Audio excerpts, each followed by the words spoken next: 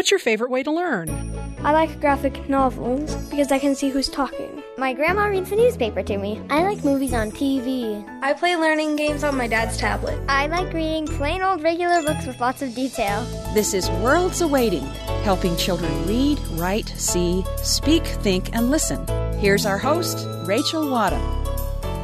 One of the things I love to read about is fascinating women. So today, I'd like to share with you one of my favorite authors who tells women's stories. Her name is Tonya Leigh Stone.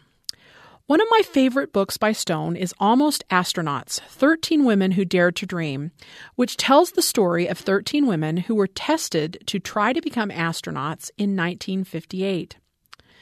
While none of the women ever made it into space, their stories of facing down gender barriers is truly inspiring to girls who want to know about women who paved the way so others could achieve their dreams. Stone's newest book, Girl Rising, is also just as inspiring. In 2013, Stone saw a documentary film and quickly realized that there was another format in which to tell the stories of these amazing young women who face obstacles to getting a basic education.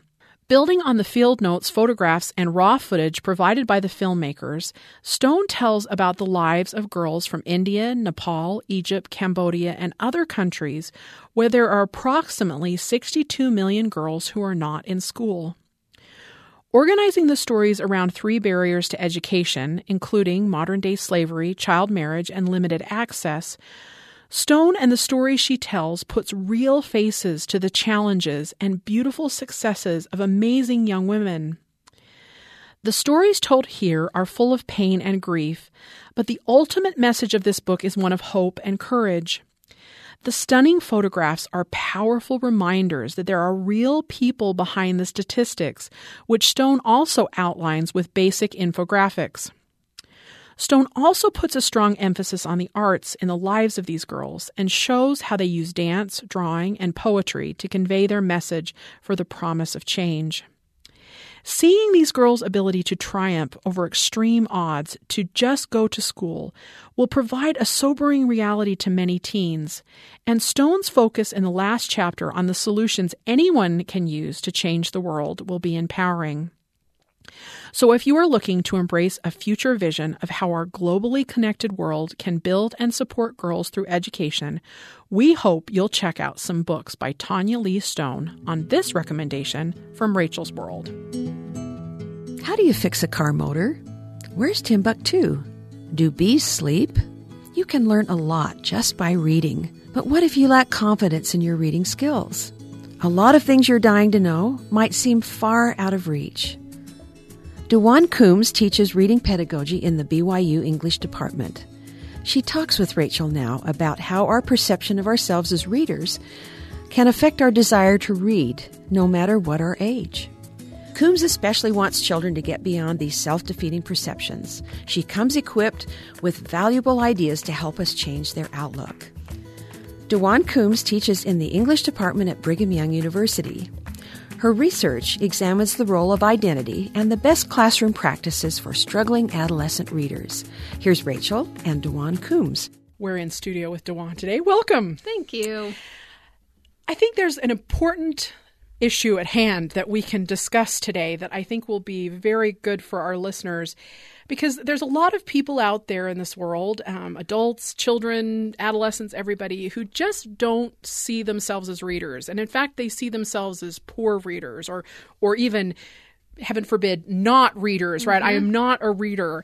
And that really concerns me, because I think that understanding that we're all readers and we all engage in this really important thing about consuming our world and identifying, the information in our world is so critical to what we do, that anybody who identifies themselves as poor or not a reader really concerns me. So I know you share my concern. So tell me why. Why is it that we should be concerned if somebody is identifying in that realm? Well, I think that these are people who've internalized this identity that they're not a good reader, or they're a struggling reader, or they don't enjoy reading. But that is going to influence the way they position themselves in the world, in a classroom, and it's going to influence all the decisions that they make about reading. for students, it's going to influence their desire to take risks and to learn things because they're concerned about how they're going to be perceived by their peers. They're concerned about doing things that look cool or seem cool. There's some research that shows or that talks about some teenage girls who carried around certain books in the hallways of the school, not because they were interested in those books, but they wanted to be perceived as certain kinds of people or that they read certain things. And so that, I mean, there's a lot of our identity that's wrapped up in reading. And so I think that that's one reason why that's not helpful. Or, I mean, there's students who – there's some actually young adult novel authors who've talked about like they wanted to be perceived as athletes, and they didn't realize that you could be an athlete and be a reader at the same time. And so a lot of the identities students want to assume, they see being readers or being smart as conflicting with those identities. And so that prevents them from being like multiple types of people, right? We don't want to just be an athlete or a reader. You can be an athlete and you can be a reader. You can be someone who's involved in drama and music and also someone who does well in their classes and who enjoys reading. And so helping students understand that can be helpful because otherwise they see it as kind of this either or thing. And I think that's when it becomes really sad and kind of harmful when we look at it as either or it becomes a status symbol. Yeah. I think we've shared this kind of opinion that a lot of times people use reading or the ability to read, classics or highbrow literature as kind of this sense of, well, I'm better than you because I read these wonderful highbrow things and you read this crass lower. So it becomes this socioeconomic almost division in some ways, even though it's not. So why is that a struggle and how can we address that? Well, when you were talking, I was thinking about some research one of my friends did about he's African American. He was in a PhD program, and he worked with a lot of boys in an after-school program who didn't see they couldn't see themselves as individuals who could be Black, masculine, and literate at the same time. And so, as a part of his research, he brought in some men who were in a Black fraternity and who were doing really well in college. And they kind of worked through this after-school program with these students because their goal was to help them see themselves as people who could not just be Black and masculine through rap music or through sports or through some of these other ways that they saw as very masculine, but also in being like academically successful and doing these other things. And so I think that it's really important for kids to have opportunities to see people that they want to be like in a variety of situations, succeeding as readers. One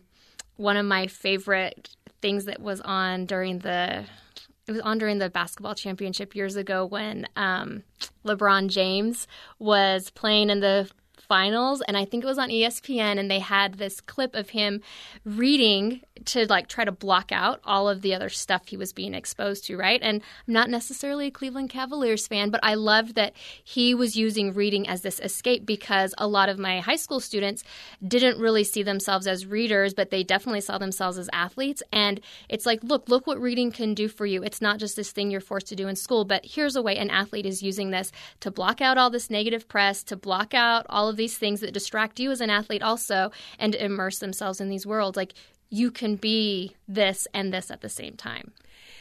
And that is amazing to me because I think as teachers and as concerned adults, we do see those identities as overlapping, right? So our adult perspective allows us to see these overlaps, but then the child perspective or what they experience doesn't. So how do we bridge some of these gaps? How do we help people see that, yes, they do? I love that program that your friend was studying and other things like that. What can we do as adults to bridge the gap? So I think there's a lot of things. One, I think, is to be aware of our own misconceptions that kind of make us think that, oh, if someone struggles as a reader, it must be because they're not smart. Struggling readers come from every demographic, and it doesn't really matter if you're rich or you're poor or what race you are, how many parents are in your home.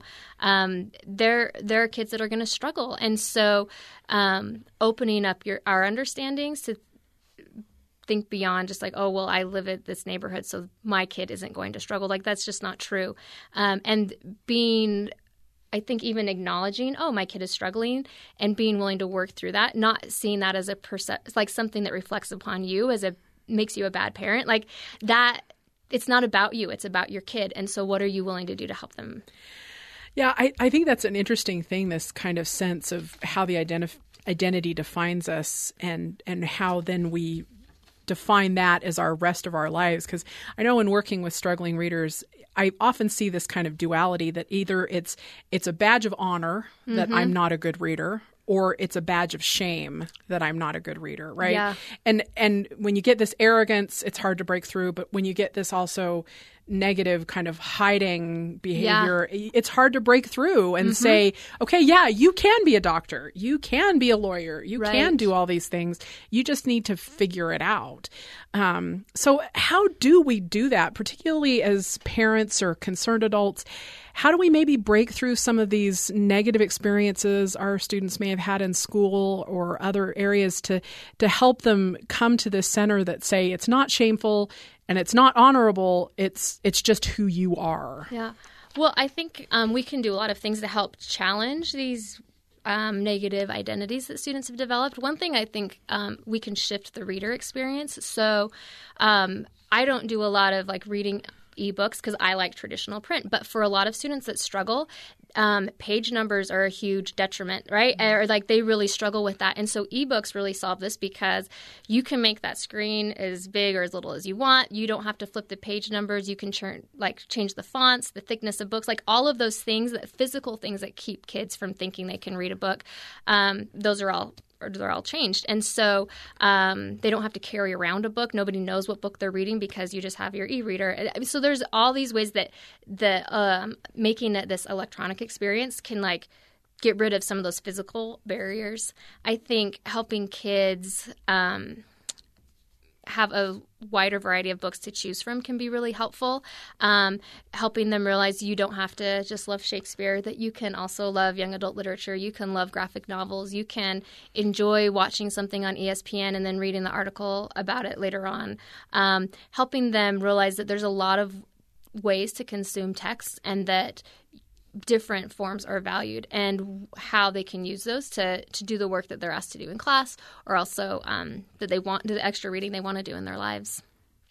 I know, for me personally, my identity as a reader was built because of those conversations with parents, not necessarily because of conversations with teachers. Right. So I think just stepping in and saying, okay, what are you struggling at? How can, we do that? And then becoming an advocate for your student with the teacher is a great role that parents and other concerned adults can step in and support that individual growth. Yeah, I think sometimes parents feel like they have to be adversaries with the teacher or the school, but that's not really the case. I mean, most teachers are great teachers, and most of them want to help your kids, but they just have these huge class sizes.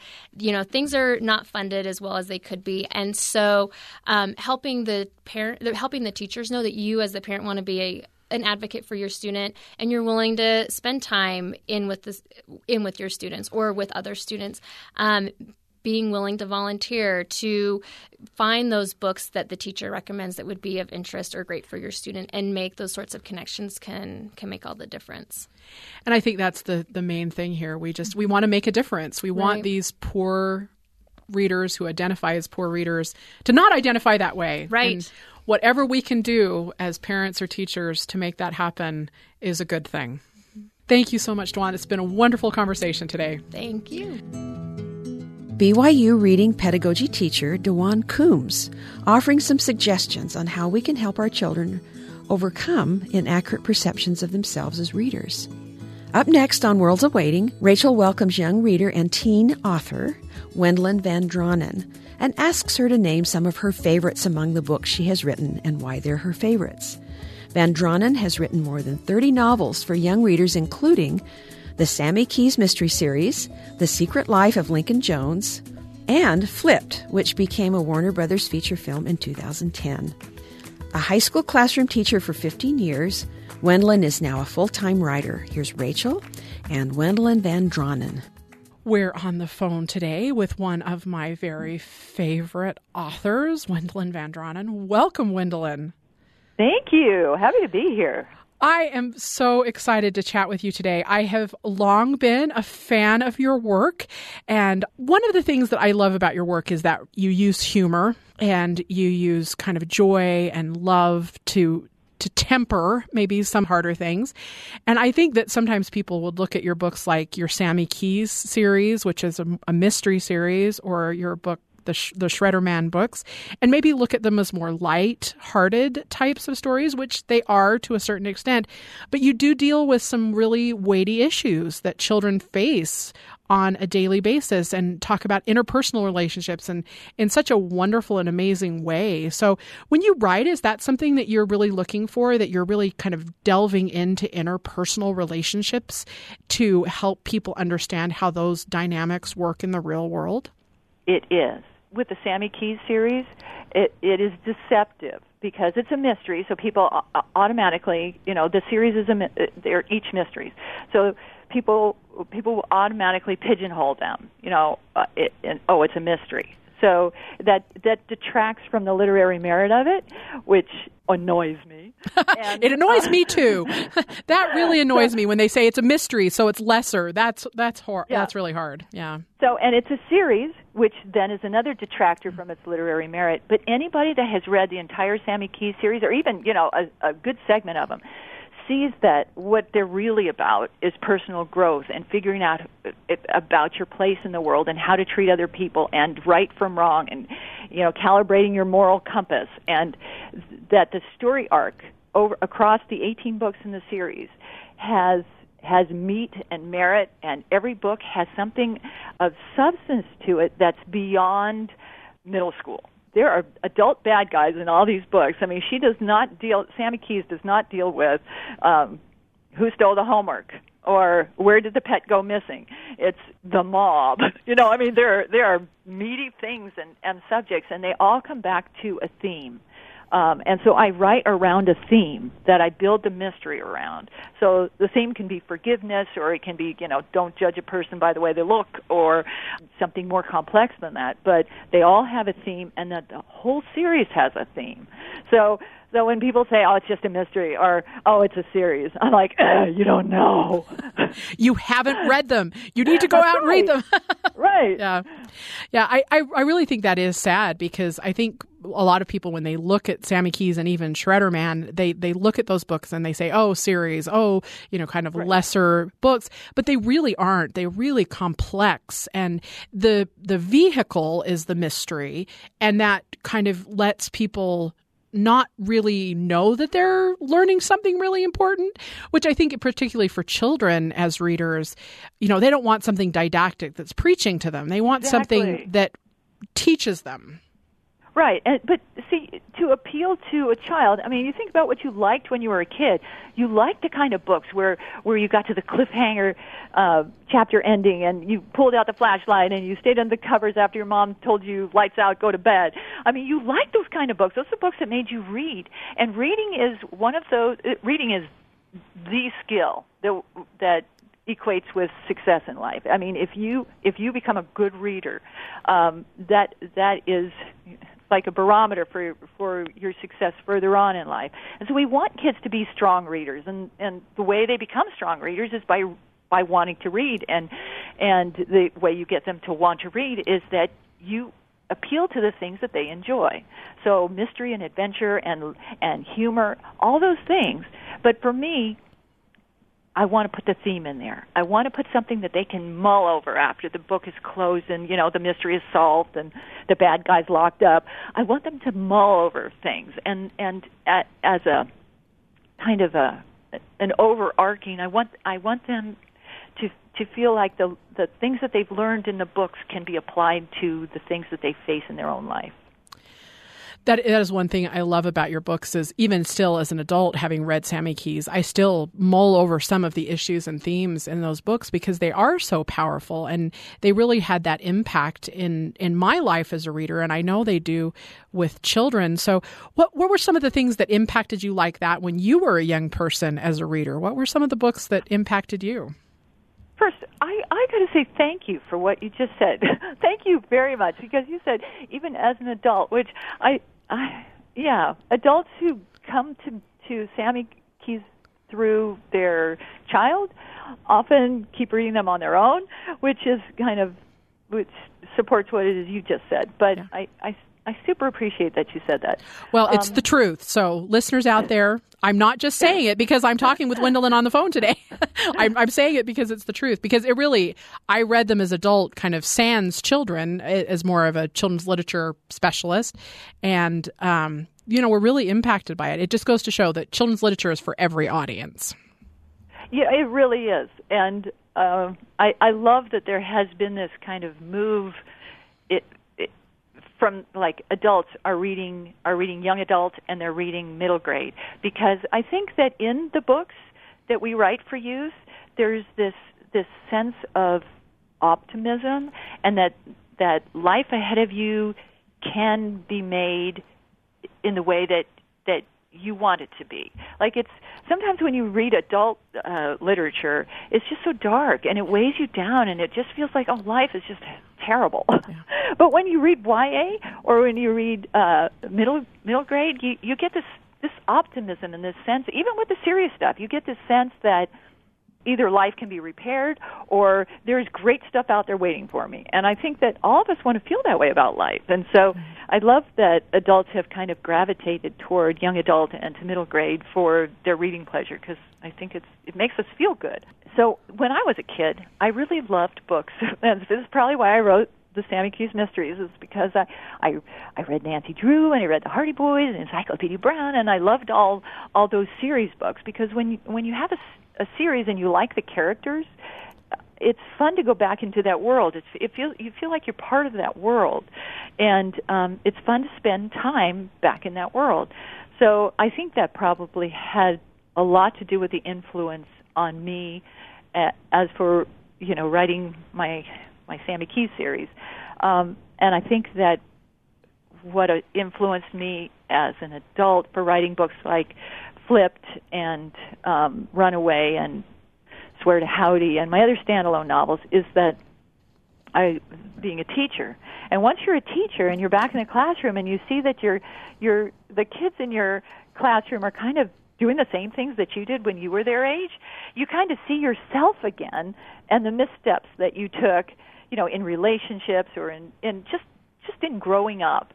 And so you really want to help them. You're a teacher, and you become attached to your students, and you see kind of what they're doing, and maybe they should be doing this instead. And so you want to talk to them, but you can't really, because now you're this old person who's behind the podium as opposed to one of their peers, and of course their peers have way more good advice for them than you would. So writing my standalone books kind of became a way of talking to my students in the voice of one of their peers, where they would forget that it was an adult that was talking.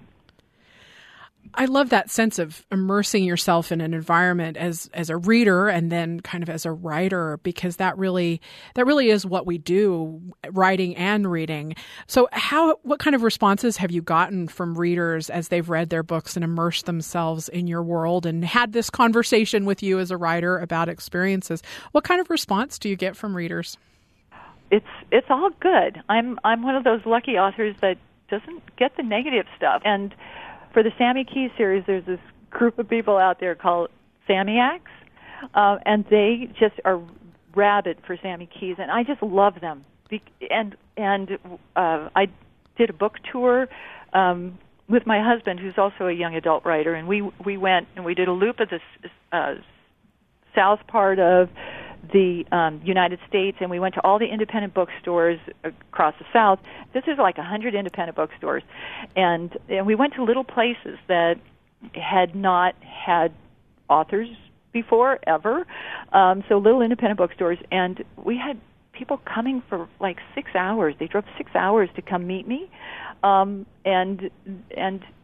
the funny thing, the profile that I got of like the average Sammyac, not that there's anything average about a Sammyac, but was that they're really smart, which I loved, because they a lot of them had started reading when they were in 4th or 5th grade, and they had continued reading all the way through high school, and they were now in college, and they were studying, biology, or they were going to be brain surgeons, or they're doing one's going to be was doing intern having to do with pig heart valves.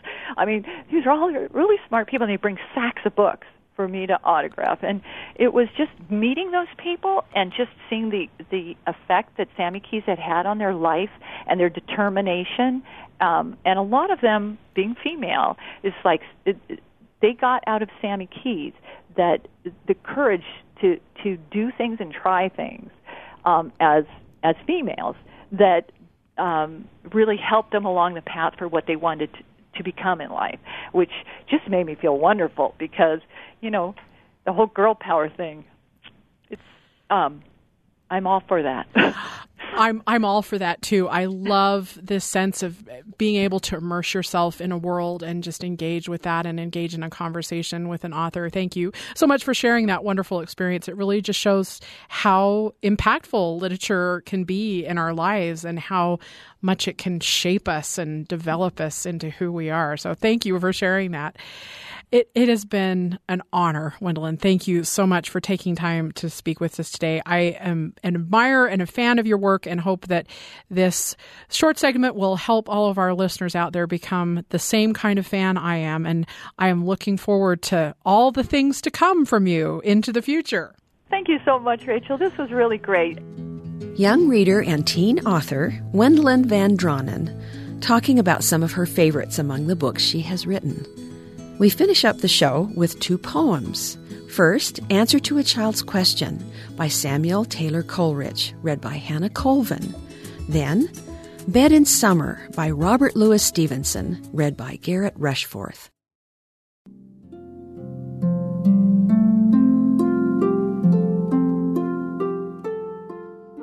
Do you ask what the birds say? The sparrow, the dove, the linnet and thrush say, I love and I love. In the winter they're silent, the wind is so strong. What it says, I don't know, but it sings a loud song. But green leaves and blossoms and sunny warm weather and singing and loving all come back together. But the lark is so brimful of gladness and love, the green fields below him, the blue sky above, that he sings, and forever sings he, I love my love, and my love loves me.